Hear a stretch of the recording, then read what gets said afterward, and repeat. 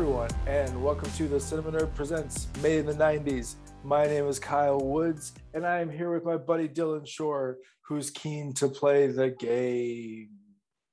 Dylan, what is the game? What are the rules to the game?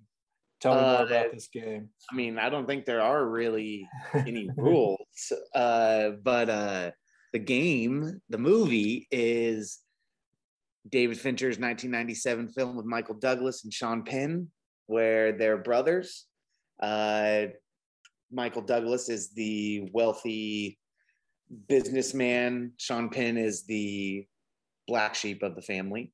And as a birthday present for Michael Douglas, Sean Penn gives him a business card saying, "Go to this place. I'm telling you, they'll change your life."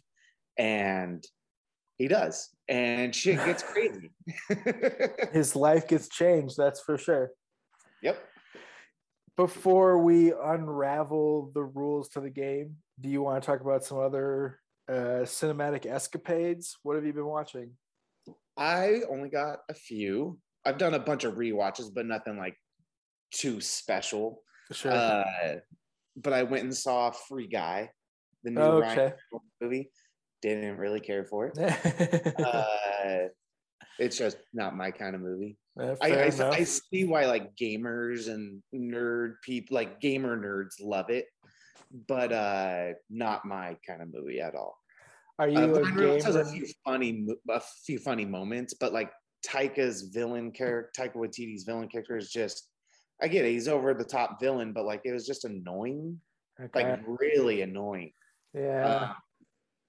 I'm not saying like it wasn't like it was a very easy watch, but like just it's already out of my memory. Fair enough. Yeah. And yes, I do play games, but like I don't game hard. Like my favorite types of games are open world, story driven, not go just straight up shoot 'em up, player versus player. That's not my type of thing. Yeah, I'm with you on that. I never play video games on the internet, but I do like video games from time to time. Yeah, like Red Dead Redemption 2 might be one of the greatest video games ever made. Fair enough. I played a little bit of it on Game Pass, and then it's no longer on Game Pass, and also a little slow for me to get into. On the uptake, I was a little bit like, I don't know if I have the patience for all of this. Oh yeah, it's definitely it's about just living in the world. Like, just take it slow. Just do what you want. It's brilliant. I love it. Fair enough. I am into platformers that are like generally a little bit weird. So especially like the indie ones, if there's some kind of, I don't know, chase the magic feather or listen to the mystical ox, that kind of shit, I'm all on board. There's a new game coming out, and I don't think it's for Xbox or PlayStation. I think it's only like a PC game. I could be wrong on that, but it's called Stray, and you play as a stray cat, just like roaming the alleyways in the world, and it looked just like, I want to play this. Sounds like that damn Goose Game. Yeah, it totally is. Right on. All right, well, that's video game corner. It looks better than the Goose Game. Like it looks like a real world type of game. Fair enough. I didn't love the Goose Game. Yeah, I've only played it once. That one's fine. It's fun. Like if you're drunk with a bunch of people, that's the venue for that, for sure. Yeah, for sure. And then I watched Respect, the Aretha Franklin biopic. Of course. It's disappointing. Oh no. Yeah, like there's some good performance, but there's also some really bad performances, and it's just a mediocre biopic. Biopics, it's tough, man. They're just tough. Yeah. Like obviously the music's amazing, and Jennifer Hudson can truly sing, and she does have some great moments in it, but also has some over-the-top moments. But I will say, I think Marlon Wayans is a great actor. He gives one of the hammiest performances I've ever seen him do.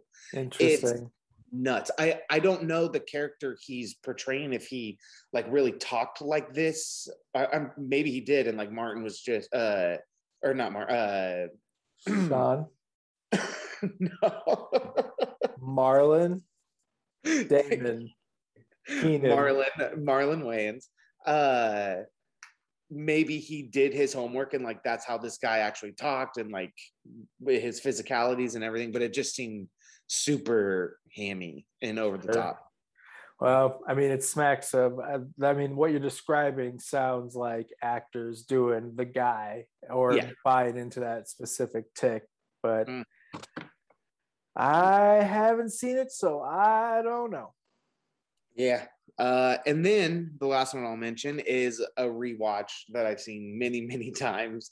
And I think we might have mentioned it before. The Skulls. Yeah, we've definitely talked about the Skulls in some capacity. Somehow. Man, that movie is insanely awesome.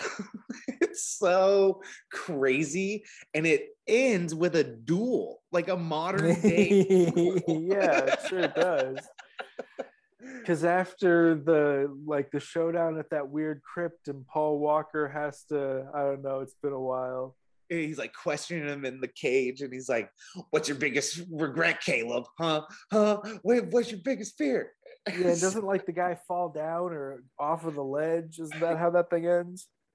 Well, that's how that whole cage thing starts, because Joshua Jackson's best friend is jealous that he's a part of the Skulls, and he's trying to learn more about the Skulls. Right. So he's been like stalking Paul Walker's initiation book and the key to the war room. That's right. And then Paul Walker confronts him in the war room, and they chase each other, and then like he like falls off like a 20-foot thing onto his neck, but he's still alive. He's not dead. And Shooter McGavin comes in and fucking breaks his neck. Oh shit, I forgot about that part. Yeah, it's all, you see it all on like security cam footage. They're watching it in like some friend's dorm.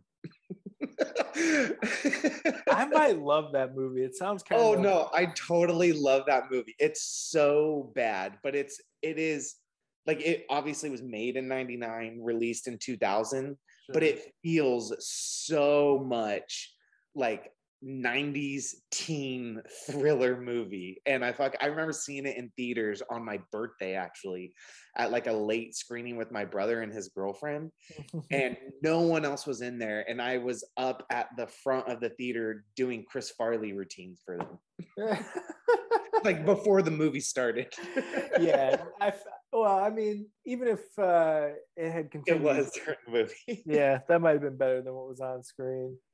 But yeah, that's all I've watched. How about you?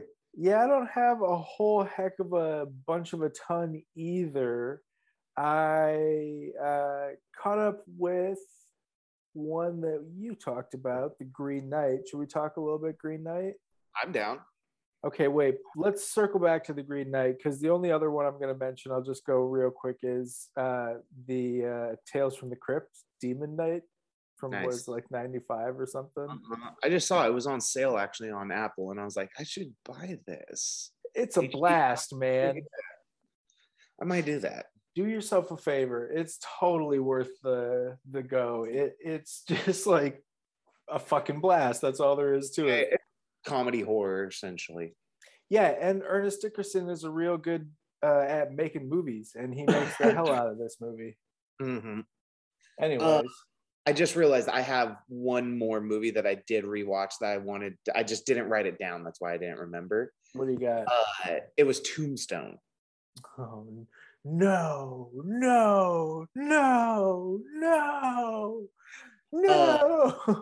Sorry, go ahead. When Morgan gets fucking killed. Is that what you were doing? Why, when he sees Morgan get killed? Yeah, and he like starts blasting off in the river, just like mostly close up on his face. I think it was that scene. But yeah, so that movie is cool, but it's also wickedly bad at a lot of moments too. It's a very stylized Western. And found out that the writer of the movie was actually the original director and came on and was shot like a week. He shot the scene with Charlton Heston, and it's still in the movie.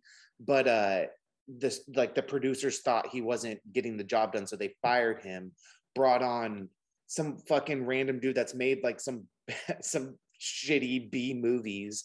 And they're big movies though, you would recognize them. But it's also Val Kilmer has also Kurt Russell has also said, I directed this movie. They just brought this guy on as like a front, like a DGA credit. Yeah. And I didn't want to be labeled as the director of this movie. And Val Kilmer later on said, Kurt pretty much directed that movie. That tracks, because that movie loves Kurt Russell, and I love a movie that loves Kurt Russell. Yeah. And Kurt really wanted he changed some of the script to focus more on him and Doc. What? No, the two coolest characters? Why? Right? Oh my God, dude. Val Kilmer crushing it as Doc Holliday. Like, who gives a fuck if Doc Holliday really didn't have that Southern draw of an accent? But Kilmer crushes it, so it works. It's just one of the best performances on screen. It's so good. So good. Okay, I'm so sorry. But yeah, Demon Knight, and now are we going on to Green Knight? From Demon Knight to Green Knight, let's rock and roll. Yep. Beautiful. Sorry, guys. What do you say about you? You were big into this one, yeah? I really enjoyed it, absolutely. I still haven't seen it for a second time, but I liked it. It just left me wondering and thinking about a lot of stuff versus just unfolding these events. Sure. Yeah, I fucking dug it. Like, go ahead. No, you talk about it first. I really liked it also. I sort of, at the end of it, the way that it moves through the last 30 minutes, I really didn't know how to feel about it. And at the very end of it, I was like, I don't know if I like that, but I'm really happy that it existed, or it continues to exist. And then the more I think about it, the more I'm just like, no, I think I really did like that, and was impressed with how much it has to say and how well it functions as a silent film and how beautiful it is. And as to what you're saying, that like I really liked the last 30 minutes of this. I liked the whole movie, but those last 30 minutes really captivated me. I loved seeing what would have happened if he didn't go through with it and he went back home. And because as far as everyone else knows, he did complete it. And he has to live with this lie. He sells off one of his babies because it's from like a poor, like a peasant woman, essentially. Right. Starts dating seeing another woman, has a kid that goes off to war, dies in war. Squeezes. I don't want to do the whole plot because it squeezes an epic movie into the last 30 minutes. It tells its own story so succinctly. And then when you cut out of that, to him actually being like, no, I'm gonna do it. I'm like, wow, interesting. And like it very much played on like an allegory of a soldier not wanting to go to war and not wanting to be a hero. He doesn't want to go off and do that. So, but he does do it. And it also says something to the point of like his mother sending him off. Like she's the one that started this whole journey. She sent out that spell which awakened the Green Knight to come. Right. So there's like a lot to dissect from there. I need to see it again. Yeah, I would be happy to see it again. I think it says a lot about sort of self-determination and predestination and honor and dignity and blah blah blah blah. I do think it's got a lot on its mind and is really adept at expressing those ideas that it's exploring, you know. And it's just purely gorgeous to look at. It's really fun to watch, man. It's cool looking and it sounds. I found the score to be a little overwhelming, particularly up front. By the end of the movie, I think it settles down and I had settled in. But the first half is a little intense for me. I watched the director break down the scene of the Green Knight coming into the round table, and the wide shot from behind King Arthur and Guinevere and watching him come in, the walls and around and above him of the Green Knight coming in on the horse is all matte painted. And there's even extras that are matte painted into this image. And it looks flawless. It looks so awesome. And I just want people to like bring back matte paintings. Like I always love the look of them. And when they're incorporated into films into the proper way, there's nothing like them. It makes it feel more like you're entering this different world. Like things are slightly off, but they look real. I love it. I love that.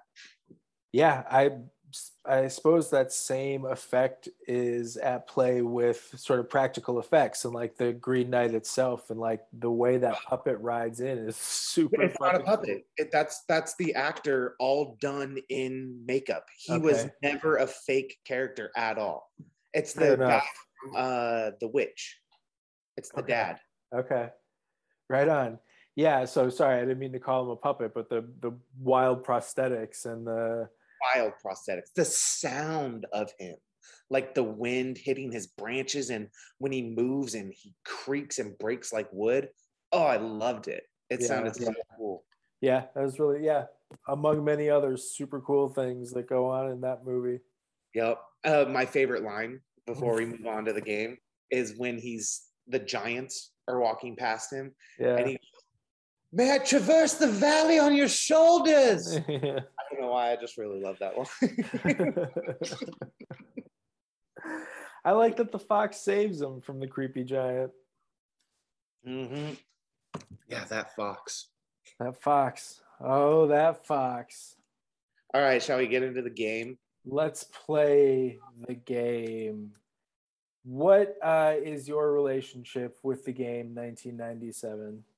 I saw this movie around 5th or 6th grade, so like 4 or 5 years after it came out, and I loved it. My stepdad told me to watch it because I loved other Fincher movies, and I still love this movie. It's definitely, oh no, it's not. Panic Room's a little more campier than the game, but the game is still pretty campy. But the Panic Room is like, it's like a good B movie. Like there's a lot of B elements to that story and the visual stylization that Fincher does in it. The game feels more not so stylized. Like it's very set in a normal world, and this man is experiencing a bunch of shit around him, where like Panic Room, the camera comes in and out of air vents and it's going all around the house, taking you through multiple floors very quickly. Right. Completely different of stylization. But this one I think is really fun because it's still, even though I've seen it so many times, like Michael Douglas commands this movie and he plays it so well. Like you're just like, man, all of this shit could be really happening to him. And obviously it's called The Game. You know it's a game. You see him set up this game. Like, you know it's there, but it's just, there's a belief that like maybe this is happening. Okay.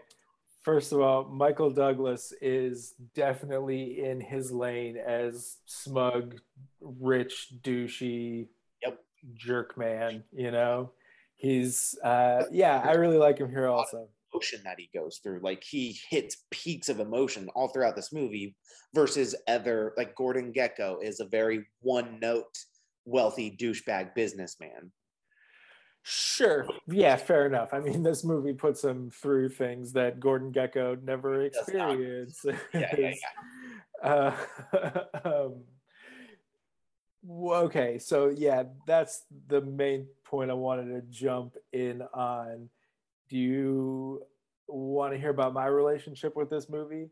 Yes, I do. Because it is a film that I, at one point, would have called probably one of my favorite movies just from seeing it over and over again, like on HBO, I assume. I know I've seen this movie 1,000 times, but it's been 10, 15 years since I've seen it at all.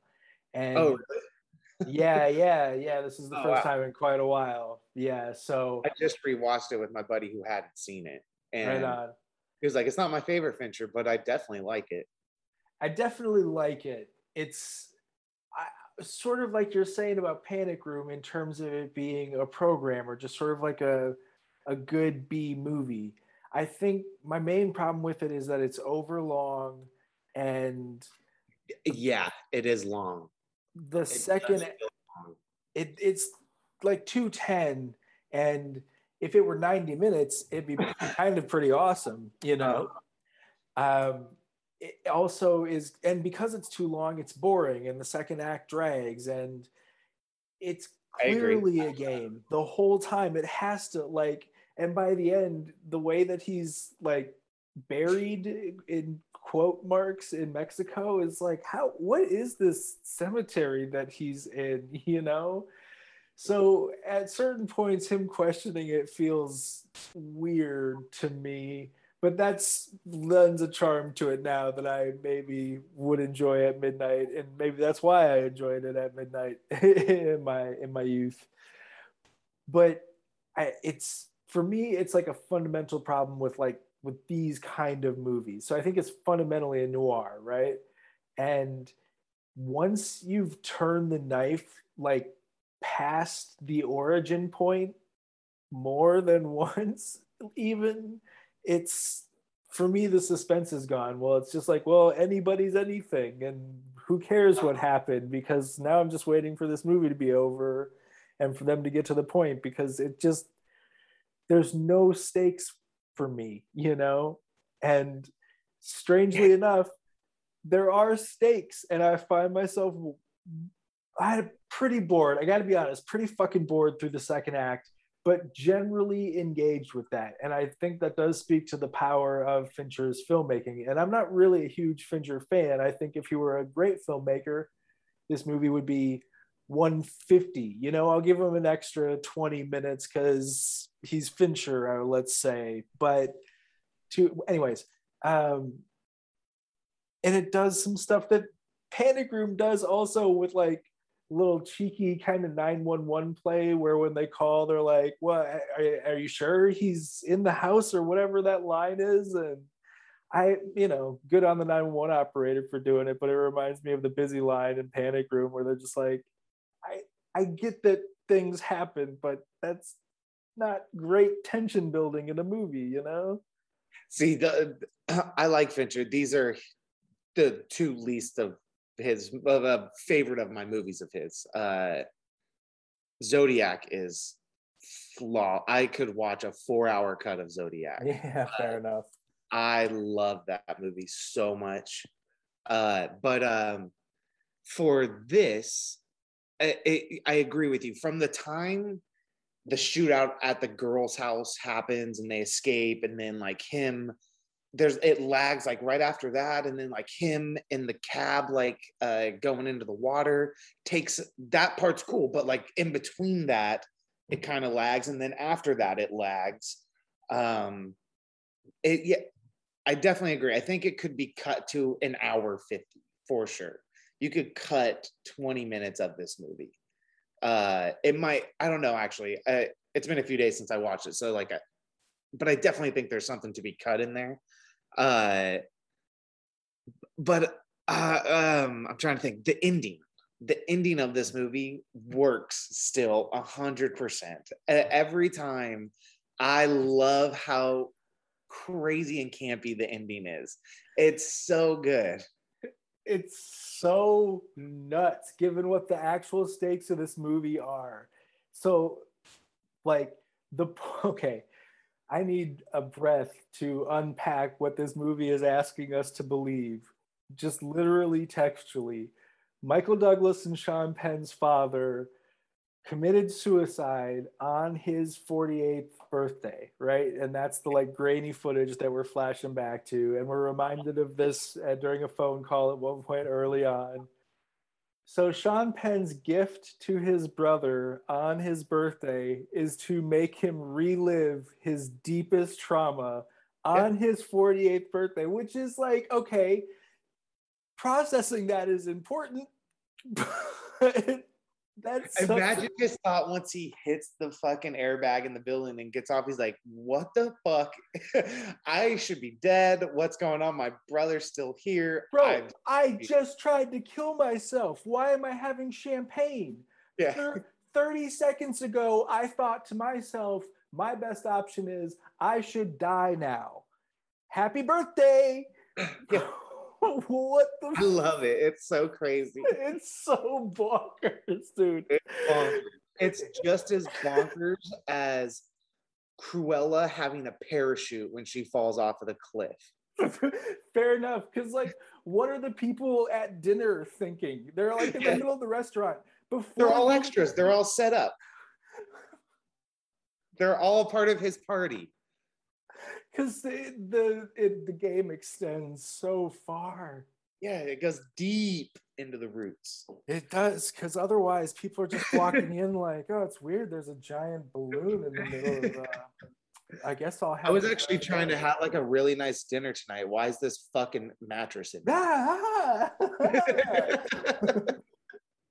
I read some cool trivia that originally before Sean Penn was brought on, the role was actually a sister, and it was going to be Jodie Foster.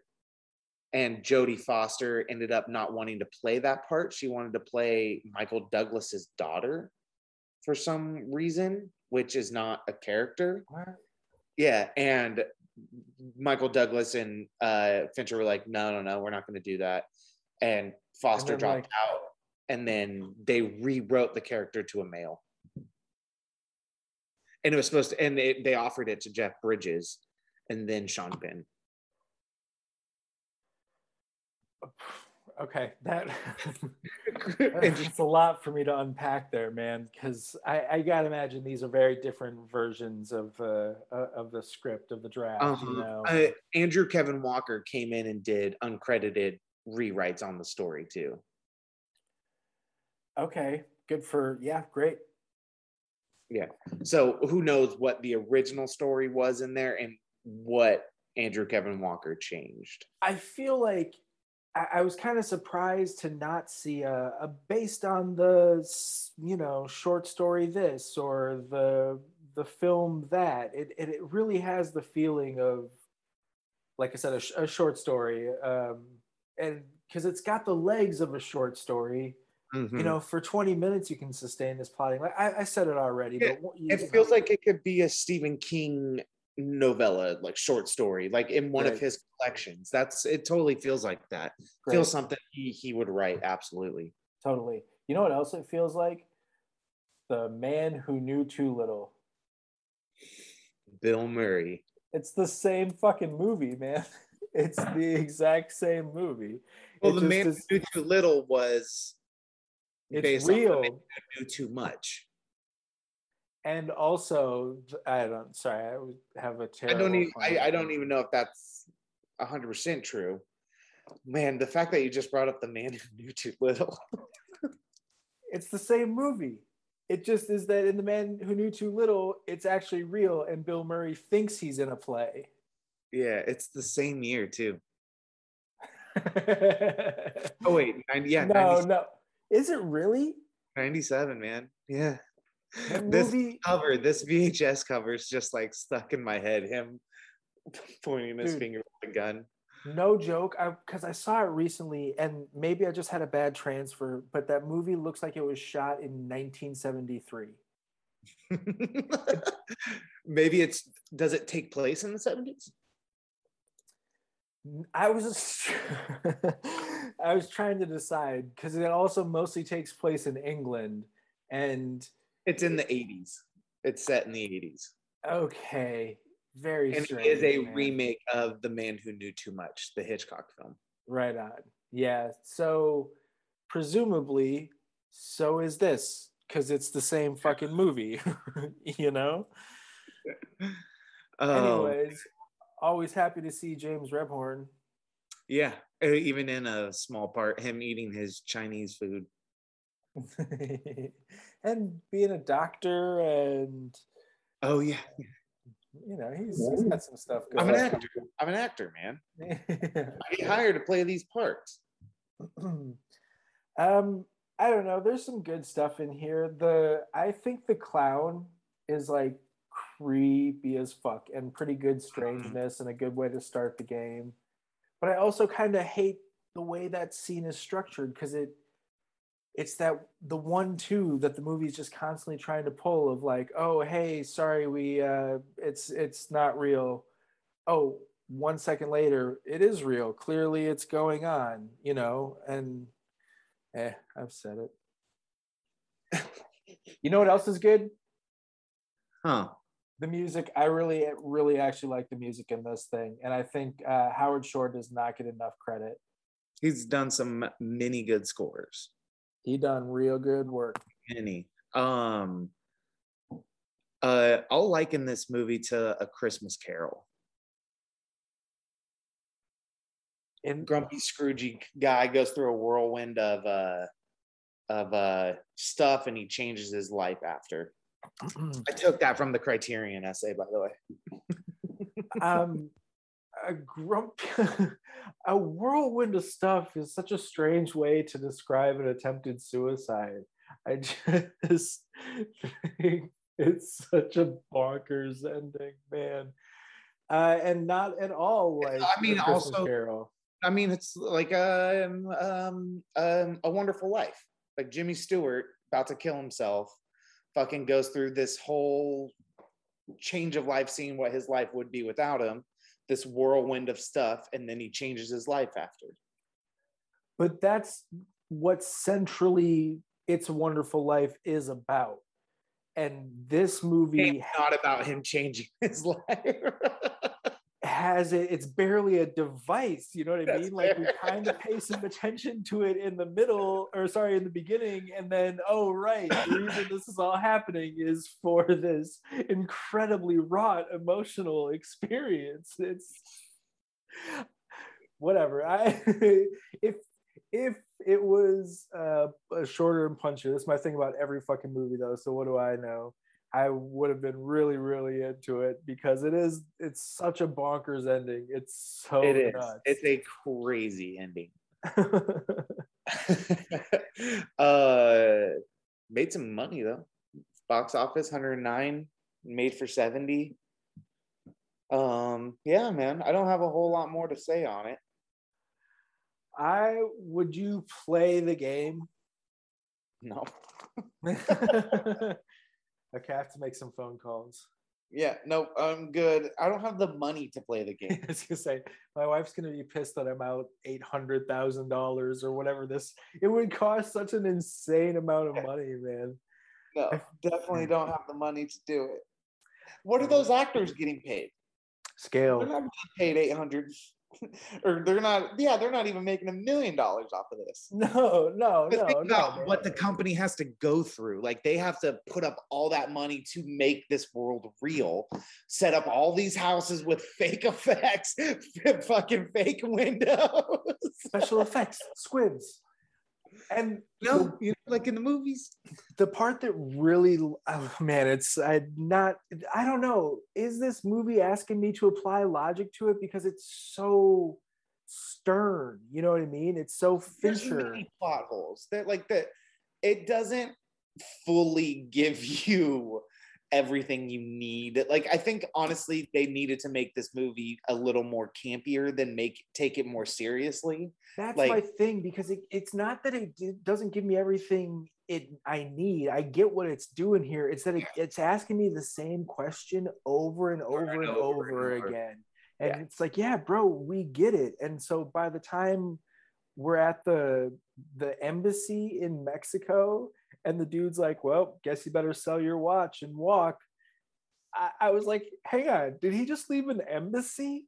That is, and I guess we live in a post 9/11 world, because I'm just like, in what world did they allow this company?